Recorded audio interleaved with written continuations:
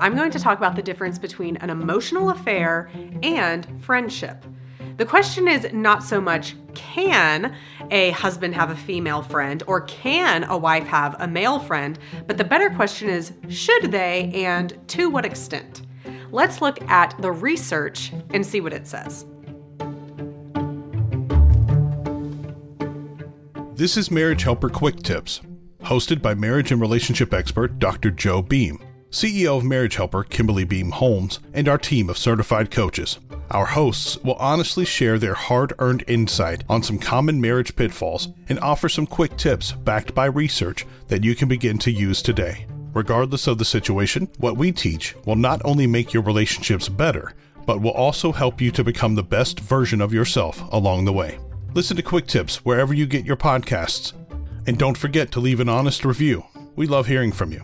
Turn up the volume and prepare to take notes as we begin this week's episode of Quick Tips.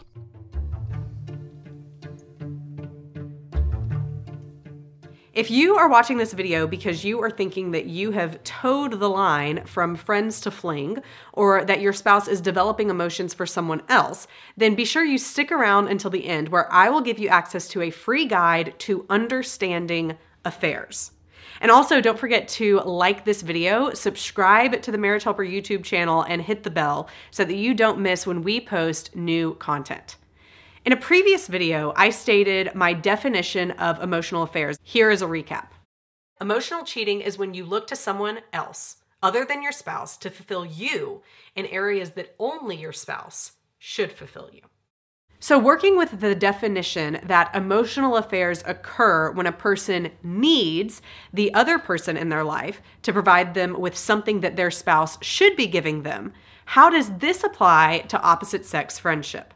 Interestingly, research indicates that men rely more on their wives for emotional support and well-being. Actually, according to research, women are more likely to have a support system outside of their marriage, whereas men are most likely to turn only to their wives in times of hardship for that emotional need. I think that begs a question for all of us to consider. Am I a good friend to my spouse? Am I giving them, or have I been giving them, the physical and emotional support they need so that they will not feel the need to look elsewhere? Take a moment to reflect on that.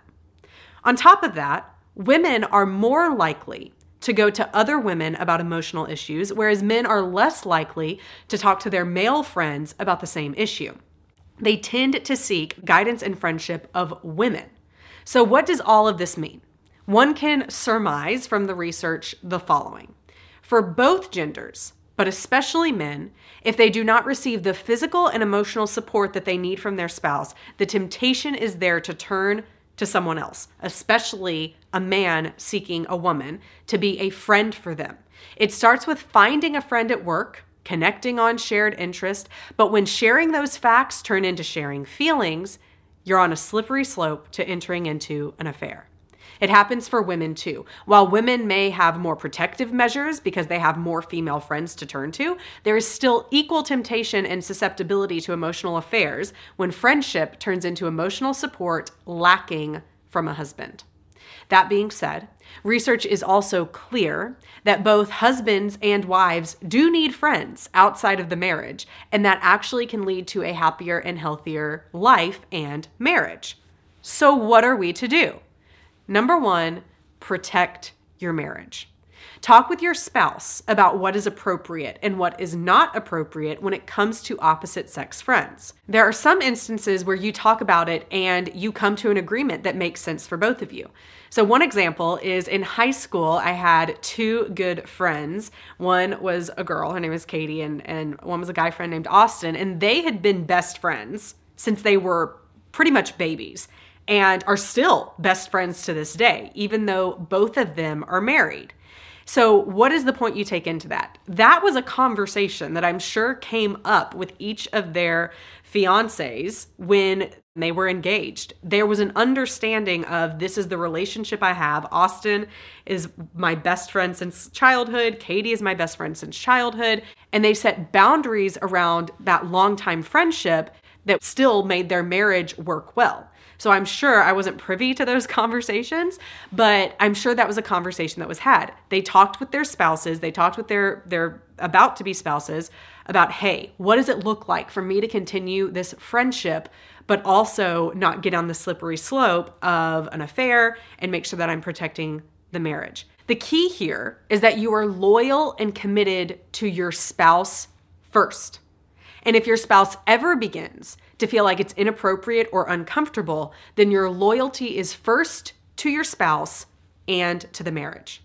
Rob and I have very open communication about this. I have several male friends, but our rules are this. Number one, I always tell him whenever I'm going to see them, if I'm going to lunch or coffee, or even if they text me, I always tell Rob that we talked and what we talked about.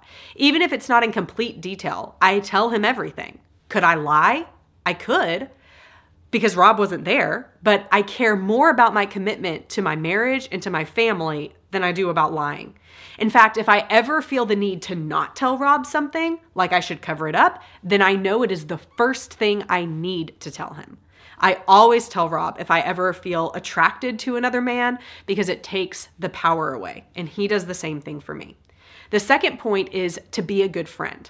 Are you spending time having fun, talking about non-stressful things, listening to each other, and being a good friend? And being a good lover, going on date nights, having sex often every single week, because these are the things that you can and should be doing that their friends should not be doing. Imagine what it would be like if Rob and I only talked about stressful things in our marriage. If we stopped going out to have fun and going on date nights, if we stopped showing interest in each other's hobbies, our marriage would slowly start to become stale and boring.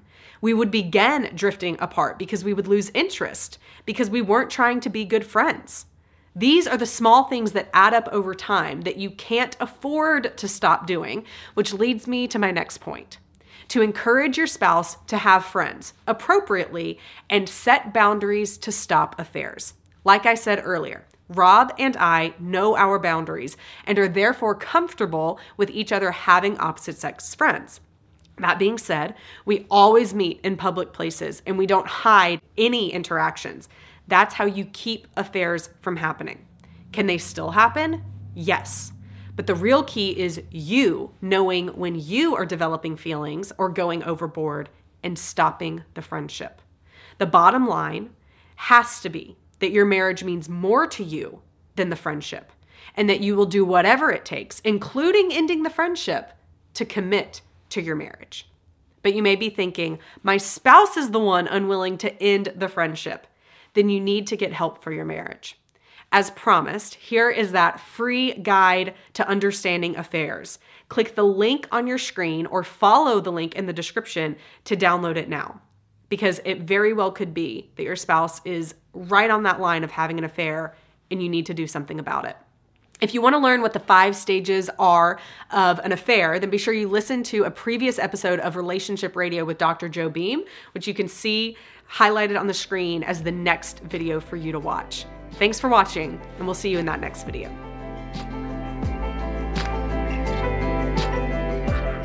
Thank you for joining us for this week's episode of Marriage Helper Quick Tips. Please refer to the notes in the description to learn more about any resources mentioned in this episode. Please visit our website at marriagehelper.com for more information about our online courses, marriage workshops, and coaching. If you would like immediate help with your marriage situation, click the link on the screen to schedule a free marriage strategy call with one of our team members. We exist to save marriages and strengthen families. We'll see you next Friday on the next episode of Quick Tips.